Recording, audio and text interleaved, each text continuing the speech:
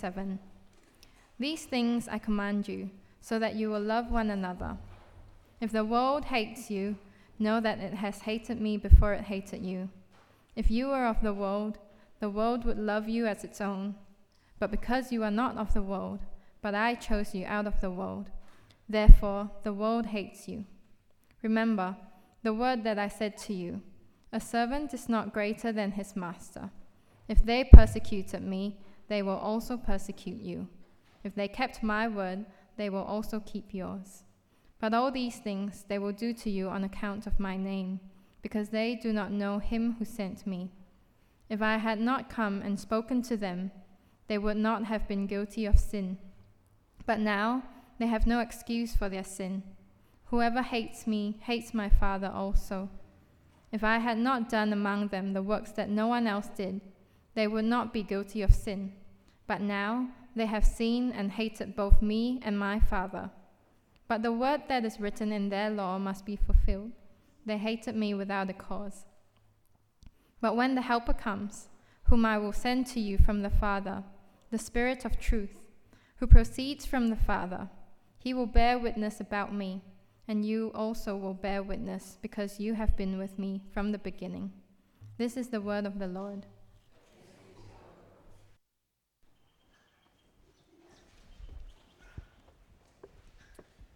Good morning, church. How's it going? It's great to be in Fremantle this morning on this beautiful spring day.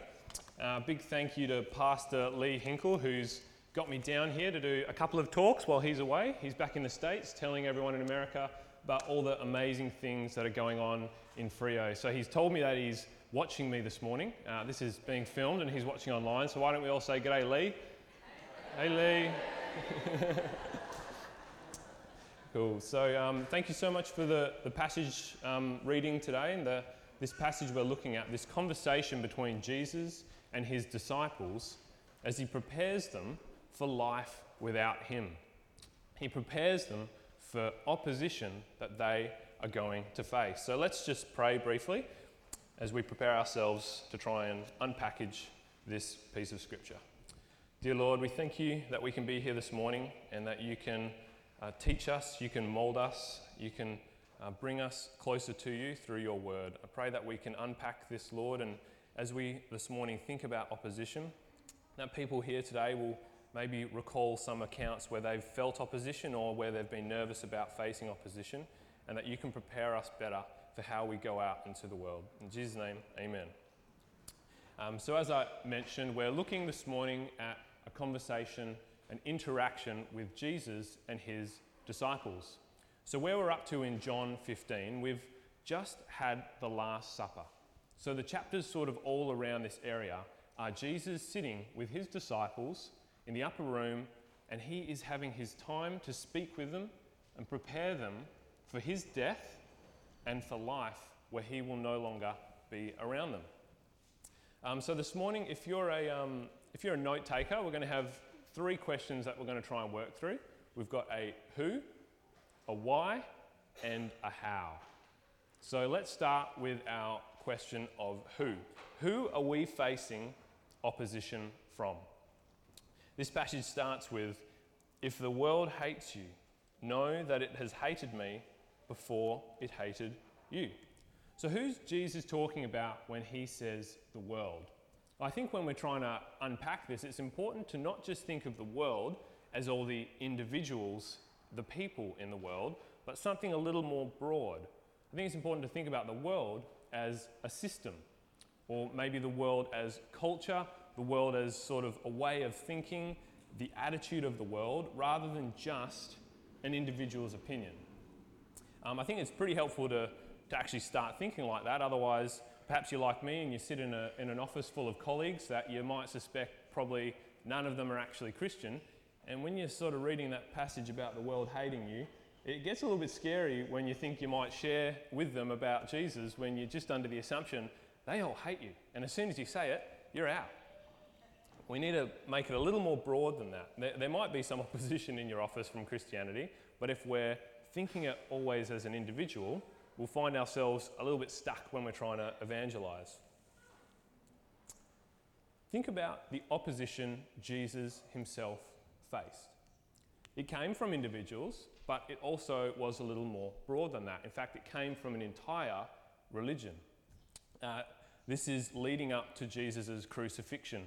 And as we remember it, sometimes we can get a bit fuzzy on the story when it's been a couple of months since Easter, and we kind of are like, who killed Jesus again? I'm pretty sure it was Pontius Pilate and the Roman soldiers. And yeah, technically you'd be correct in some of that. But the people that were campaigning for Jesus' death, the people that hated Jesus and wanted to see him on the cross, were the Jewish leaders and the Jewish teachers of the law.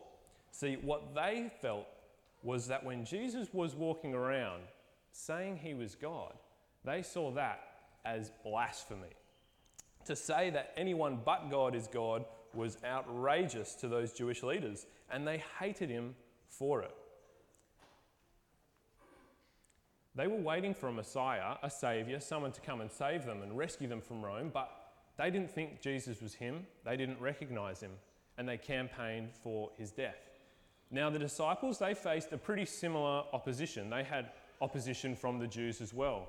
As they were spreading the word of Jesus in that first century, the Jews were persecuting them and trying to stop this spread of the word. They were killed for it, and martyrs were seen in that first century. As time went on in the next couple of centuries, things changed a little bit with the opposition that the church faced. There was still opposition from the Jewish community, but we started now seeing a stronger opposition from the Roman Empire.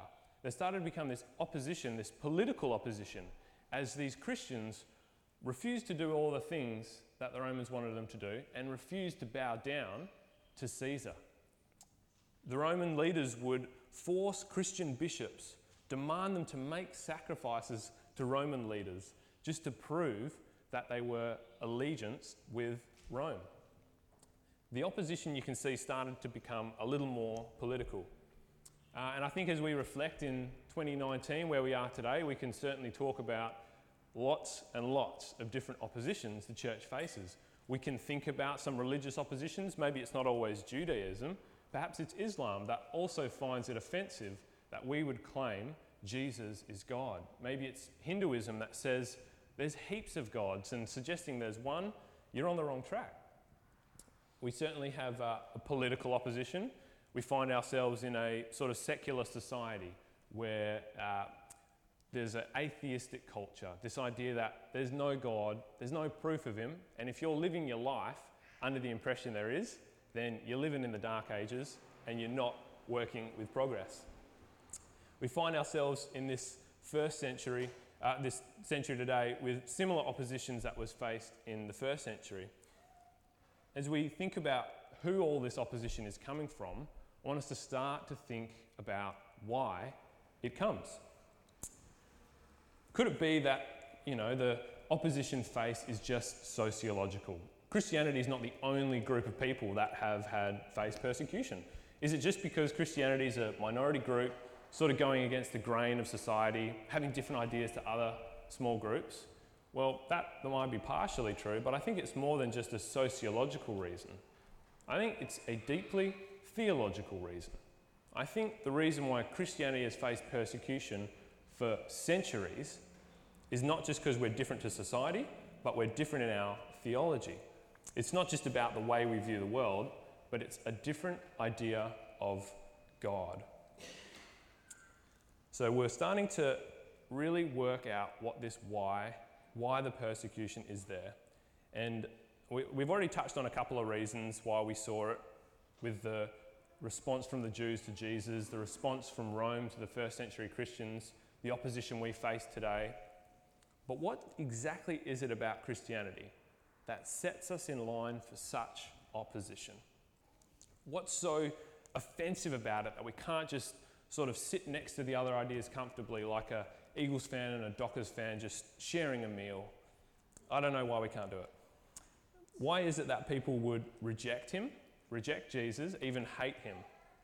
Why would they hate their creator? Well, we usually find that the central problem of the human heart is pride. C.S. Lewis writes in Mere Christianity a very famous passage when he says that it was through pride that the devil became the devil. Pride leads to every other vice. It is the complete anti-God state of mind. See, what we're looking at here with the world is that the central problem, the thing that people hate, is being told that their way is not the right way. And I think this is epitomised whenever you're driving a car and you've got someone in the back seat telling you that you need to drive slower and you should have turned left because that's a much better route. We absolutely hate it, don't we? We hate it when people tell us we're doing something wrong. We hate it when people tell us our way is not actually the right way. I just want to step back for a moment and think a little bit more about some of these verses here, particularly around verse 21 and 22. If in verse 22 we read, "If I had not come and spoken to them, they would not have been guilty of sin. But now they have no excuse for their sin." I don't know about you, but I've sometimes read this passage as this sort of weird, is this like a reverse evangelism passage? If we didn't tell anyone about Jesus, then they wouldn't have been guilty of their sin. Maybe we should actually be keeping Jesus hush-hush so that they have no excuse. Well, we know this isn't the case. We read it in Romans that people know the deeds of their heart, that God reveals in his creation who he is, and that there is judgment regardless. What we're trying to unravel here is why it's so serious that when there is a rejection of Jesus, it is so absolute that it is a problem. And we read these verses like, "Whoever hates me hates the Father also." And as I've sort of gotten to know God a bit more over my time, I'm faced with this paradox that the more I'm starting to learn about God, the more I realise I don't actually know much about God. But what God does is he makes himself known. And he comes to earth in his most clearest form. This great big God, too wide for us to comprehend, comes to us as a man, as Jesus. And he gives us a grasp of having a chance of actually knowing who he is. And so it's this almost acute, concentrate version of God in Jesus, which makes it so serious when these people who saw Jesus and rejected him, they're actually rejecting the Creator himself. Imagine you're feeling a little bit sick. So you think, all right, I'm going to go to the GP. I hate doctors, but I'll go get checked out, see what happens. And you get in there and the GP says, look, we've got your blood tests back. It's not good. You're really sick. You're like, nah, it's just cramps. I just ate something spicy the other day. You're like, no, this is serious. You're fully sick and you're actually going to die. And you're like, are you kidding me? I was just playing sport on the weekend. I've just got a bit of a stomachache. How do you feel about it? Who's going for a second opinion after that? Nobody wants to hear that they're dying. Nobody wants to be told that they're so sick, there's no way that they're going to recover from it. That's the kind of reaction people have when they're told about their sin. But that's not just what we're dealing with, is it? We're not just dealing with a diagnosis of sickness. Don Carson writes it really nicely when in his commentary on John, he says, the revelation, so this revelation of our sin, our brokenness, simultaneously exposes sin and provides its remedy. The world that rejects it hates the exposure and denies the need for a remedy. It exposes sin and it provides a remedy. See, we have a cure. We have a cure with Jesus, that he's actually died for us, that God so loved this world that he actually himself came into it to rescue us from this head-on collision that we were heading straight on for with death and eternal damnation. And the thing is, we're so broken and so sinful that we actually can't claim any credit for our salvation. There's no room for pride in this. We're completely dependent on who God is and how he's saving us. But the cool thing about Christianity, the thing that makes us so different to the other religions, is the work's already done. We can already put our trust in him because of what he's done on the cross, that he's already died for us and he's already paid our debt. We don't have a religion where our fingers are crossed that all our good deeds will outweigh our bad deeds to keep us out of hell. We're not in a sort of nihilistic, atheistic worldview where, there's no meaning to all this chaos. We actually have confidence here. Confidence that we can have a relationship and eternal life with our Creator. This is the good news, isn't it? This is the gospel message that we carry. This is what Jesus was giving to his disciples to carry in the first century, what's been carried through churches all the way to our day today. And as we just spend a little bit of a moment just dwelling on that good news of Jesus, of good news of what he's already done, I think that's going to help how we actually respond to opposition from the world that Jesus warns us about. Now, you're probably reading the scripture off your booklet, but in the Bible, in my Bible, most Bibles have this kind of part of John 15 separate as a different section to the start of John 15. But I've included verse 17 just to connect us to the start of John 15. Again, remember, we're up here with Jesus and the disciples, and he's sharing with them and encouraging them and preparing them for time without him. And he's just come out of talking about this classic illustration of the vine. Jesus is the vine and we are the branches. Jesus is the source of life, and as we're connected to him, as we abide in his love, we too can produce fruit of love. We too can love each other. And I think it's really important to view all of this preparation for opposition of the world with this lens of how we are to carry ourselves with love. But we don't always see that, do we, in our society? We don't always sort of see Christians being so well known for their love. I would probably say that everything in popular media is suggesting that a Christian is someone who's judgmental, someone who discriminates, someone who is anti-freedom, anti-progress, anti-this, anti-that. Well, why? Because these Christians keep telling everyone how to live their lives instead of just minding their own business. And I think this is where we all find ourselves treading the fine line of truth and grace. And it's a very fine line at times. How do we share the truth of God's judgment and need for salvation? A need to live for Jesus, but still have grace where we are full of love and full of forgiveness. Is it possible to do on social media? I'm not sure. I haven't seen anyone quite saved from an out of context Bible verse on Instagram, but maybe it's happening in the next gen.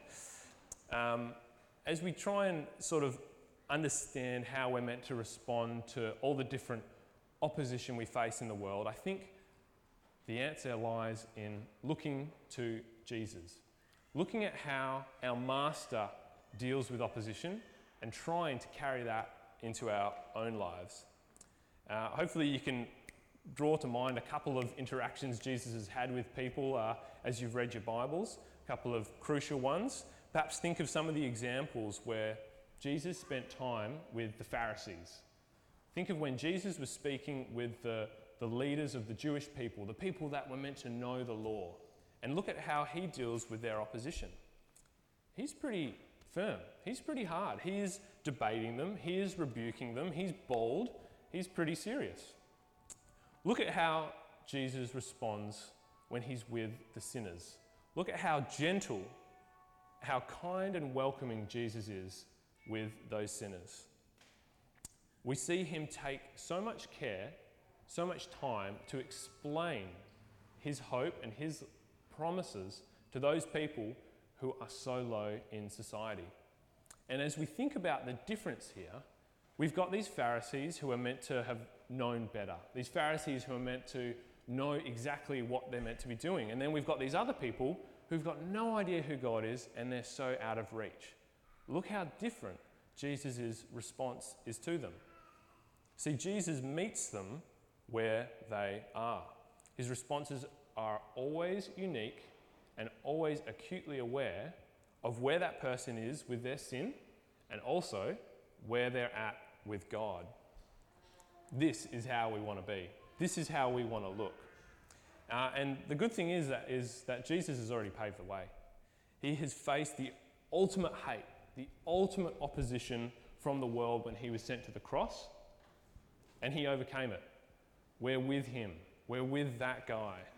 And we don't need to get so sort of offended and upset when we hear someone say something bad about Christianity, when we hear someone say something bad about Jesus.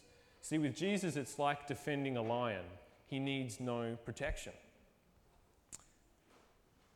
If we're being hated for being a follower of Jesus, I think we're going to have to be okay with that, even if it's not easy. He warns us this is going to happen. We can read it in our scripture this morning. Verse 21, but all these things they will do to you on account of my name, because they do not know him who sent me.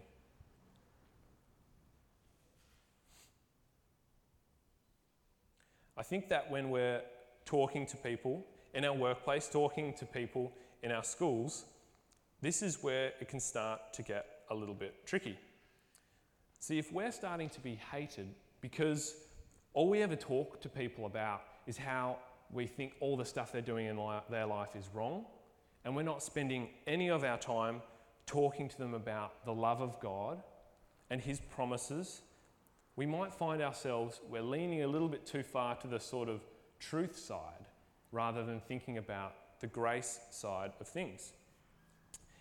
Perhaps you've even found yourself talking to someone, arguing with someone about how to live your life as a Christian, and you don't actually know whether they even believe in God or not. You can see the disconnect there. I think it's sort of like you're trying to plan a holiday with a friend. You sit down, you're going to come up with this awesome trip to anywhere you want to go in the world, and you all of a sudden start to get a little bit sidetracked, and you start finding yourself arguing about the food that you like to eat and the drinks that you like to drink when you're on holiday. All of a sudden you're debating details of a trip when you haven't even decided which country you want to go to. It's this classic illustration of where we're not starting with the foundation with people sometimes. We're starting in the detail, and we haven't done the groundwork. We don't know where they're at, the way Jesus always knew where people were at with him. You've got to be able to tell someone about Jesus before you can start telling them how to live like him. So we think about who our opposition is from. We think about that it's not just the individuals, but it's broad, it's systems. We think about why there's opposition, that people hate being told there's something wrong and hate being told that their way is not the right way. We're also thinking about how we respond. Responding like Jesus, with love and meeting them where they are at in their life. And just as I sort of come to a close, I want us to just remember this, that whilst there will be opposition in the world, there's also going to be attraction. When we're following Jesus really closely, when we look like him, act like him, we're watching him and knowing him so well as we read our scriptures, we can actually start to hope that our colleagues, our friends, our family will see that light, see our love for Jesus, and be attracted to it.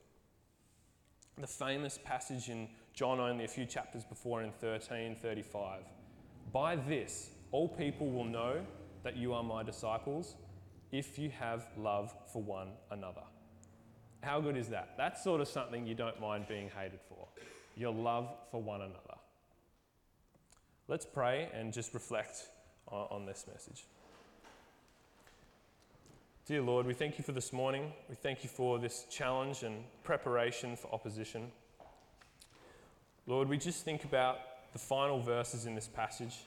We think about your Spirit, that we are promised your Spirit, that your Spirit comes and it helps us in our time of difficulty as we seek the words and ways to interact with our friends and colleagues.